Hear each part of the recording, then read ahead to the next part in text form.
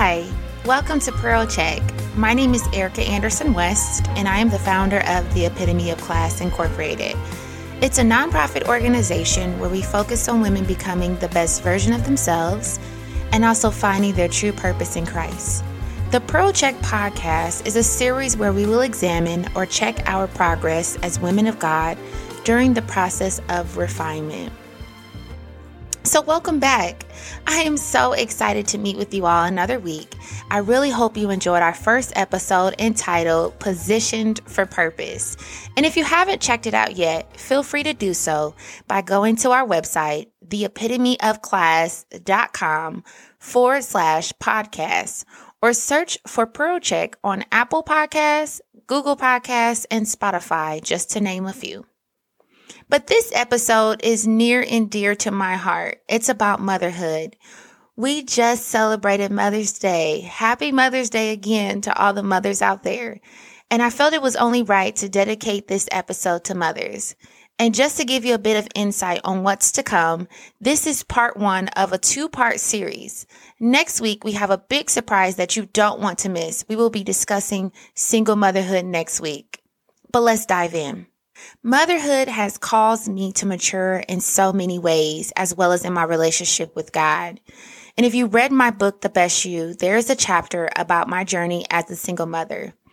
I found out I was expecting my son during my senior year of college. And of course, I was left afraid, ashamed, and unsure of the next stages in my life.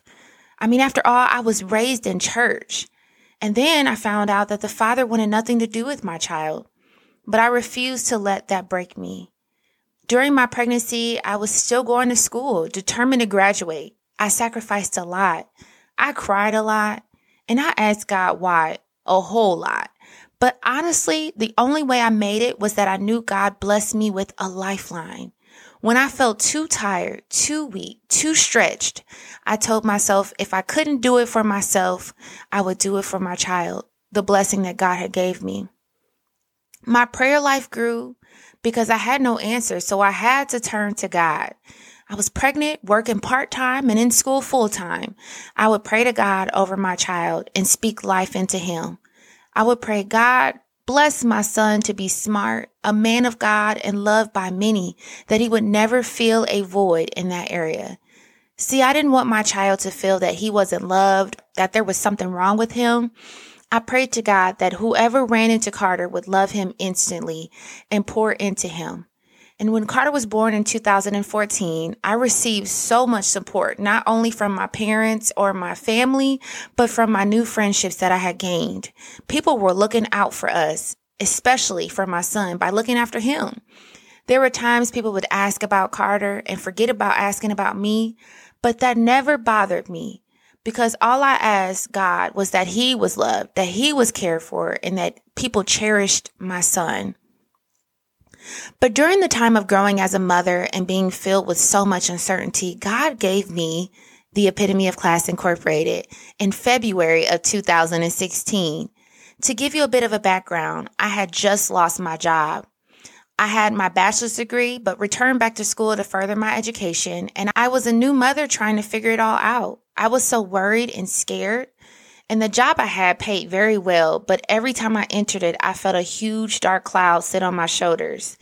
God knew I was comfortable with the money, but unhappy. It was changing me, and he removed it from my life.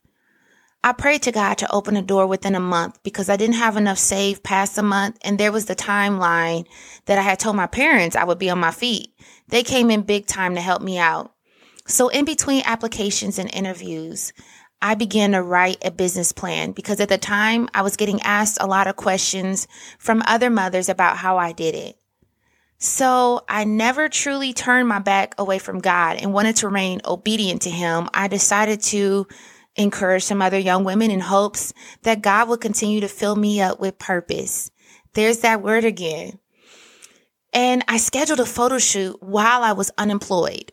Those pictures that you see on my website were me, unemployed and uncertain. I continue to use it because it shows my drive despite uncertainty. I was ready for God to use me. All the while doing this, I was spending time teaching my 2-year-old son as much as I could, reading, writing, foreign language, and more. I never let him see me cry, and I never let him see the struggle.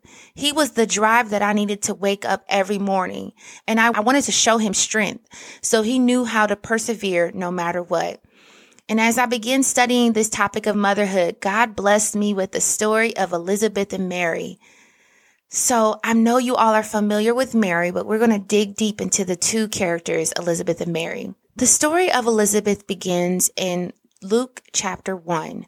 We see in verse 5 and 7, she is described as the wife of Zacharias, righteous in the sight of God, although childless and old.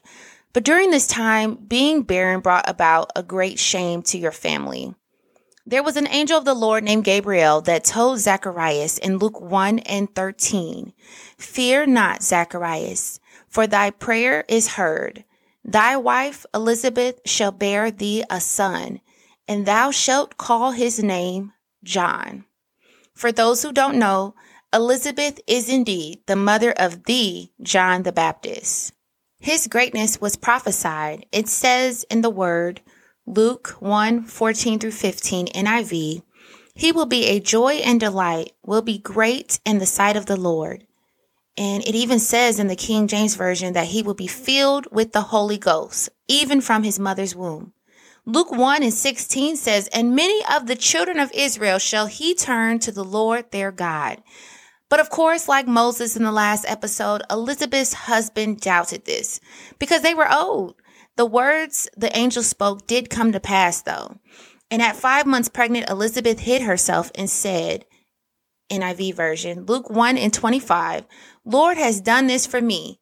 In these days he has shown his favor and taken away my disgrace among the people." See why I like the fact that she hid herself, even though she finally received the thing that she prayed for? I love that because she didn't need to go out and tell the world about the favor she received. She didn't need to go do that just yet. It would come to pass. She blessed God in private for his favor on her life. We don't always have to run out and prove God's favor to men.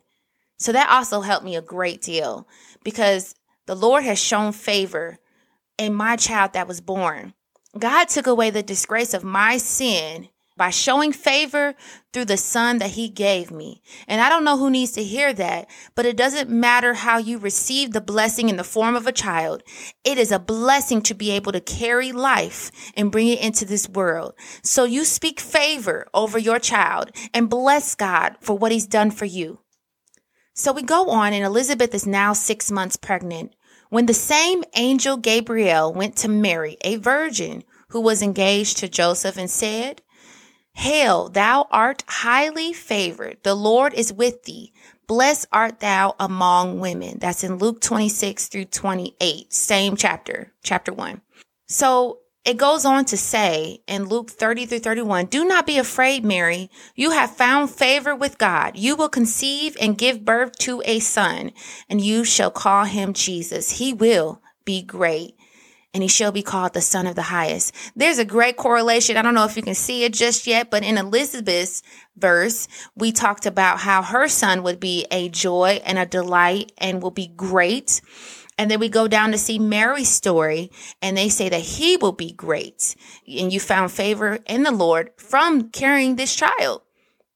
So I need you to speak that into your children's lives right now, that they will be great. I need you to speak that right now, that they will be a man or woman of God, that they have purpose, and that they have more in store for them because God says so. He will fulfill that promise. So now Mary is doubting the angel as well, saying, "How could this be?"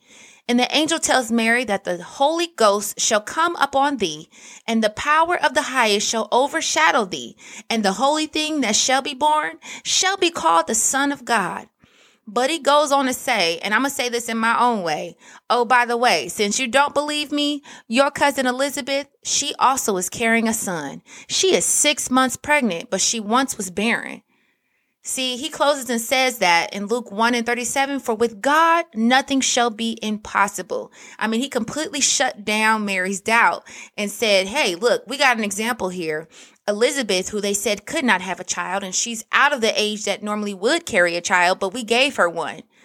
And then he says, there's nothing impossible. There's nothing impossible. So now we found that Mary and Elizabeth are cousins. And Mary went to visit Elizabeth. She had to check that story. She had to check to see if it was real. She began to tell Elizabeth all of the things that happened to her, all the things that the angel had said. And Elizabeth's child leaped for joy. And Elizabeth was filled with the Holy Ghost. Luke 1:42 says, "Blessed art thou among women, and blessed is the fruit of thy womb."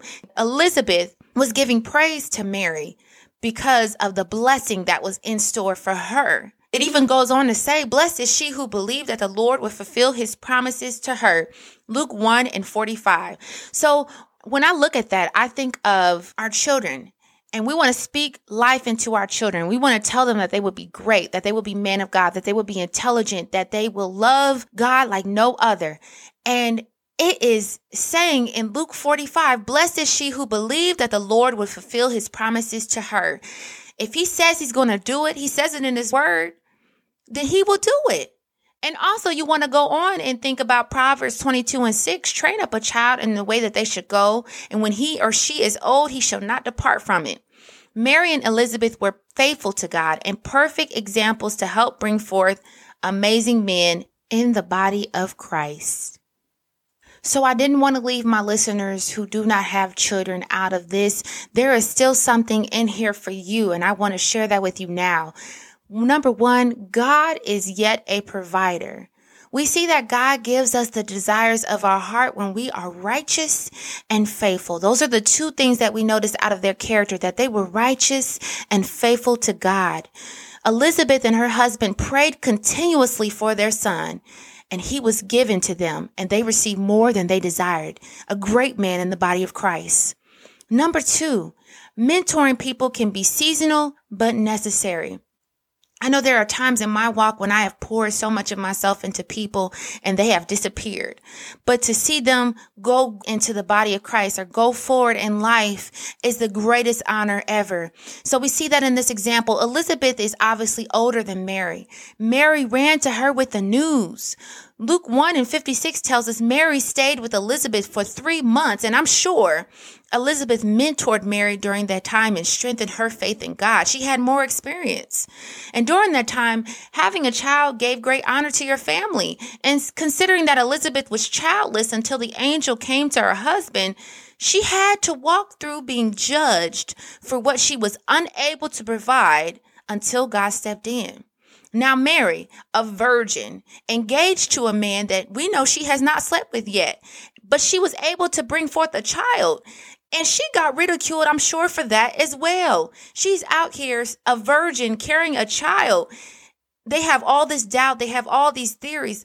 But she went to Elizabeth, and Elizabeth was only right to give Mary the advice, the faith, and the strength to persevere despite what the people may say about her, because she knows a God who is able and who did it for her, who right the disgrace from her life by showing favor upon her.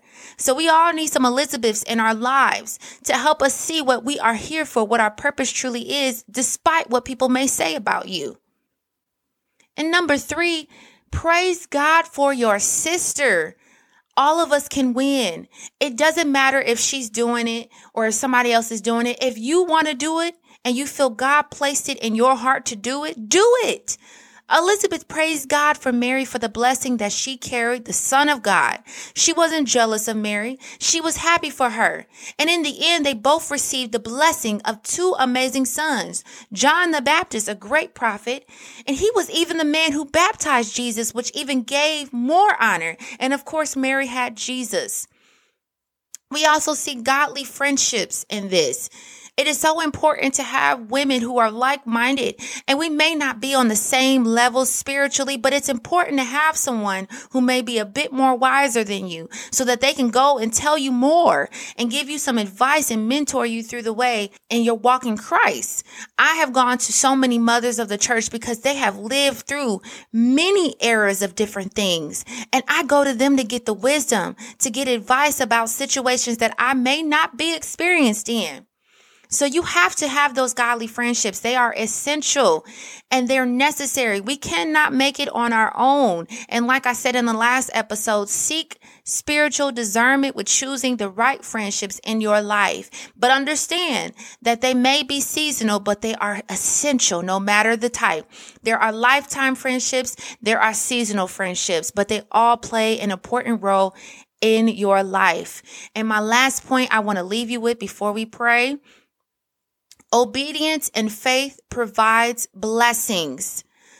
So we see that even with Elizabeth and Mary, they were obedient and they were faithful. At the end, they rejoiced for being blessed with this great honor. They served God to the complete degree. And it showed that they received blessings in the end. And those blessings came in their own lives and in the lives of the children that they brought forth into this world. So even if you haven't birthed a natural child, whatever God has birthed in you, allow it to be ordered and guided by the steps of God so that you can receive the ultimate blessings. So I would like to close out with a prayer. I really hope that this word blessed you. It really blessed me as I continue to dig in my word about them. I challenge you to read Luke, the entire book, because it's so good. You can see how Jesus grew and how John the Baptist grew after their mothers played that major and essential role. And once again, happy Mother's Day to all the mothers out there, and know that your role is valuable. And if you don't have children, I challenge you to pull something from this and allow God to bless you in another way. So we're going to pray. God, we thank you for this wonderful word, oh God. We thank you for all the examples that you provide us in your word. We ask that we dig deeper into your word, that you give us strength in all of our avenues in life. As a mother, as someone that has goals, dreams, and aspirations, oh God, we ask that you birth purpose in our lives. Help us seek you more. Help us get face down in prayer. Help us seek your face. Again, God, we bless you and we honor you and we reverence you and we bless our sisters for their wins in their lives so that the blessings can fall on us as well. In your wonderful, precious name of God, we pray. Amen. And I hope to see you all again. I hope you enjoyed this episode. Stay tuned for part 2 next week when we go deeper into motherhood and talk about single mothers. There's something special for you out there as well. So have a good week and we pray blessings over your life.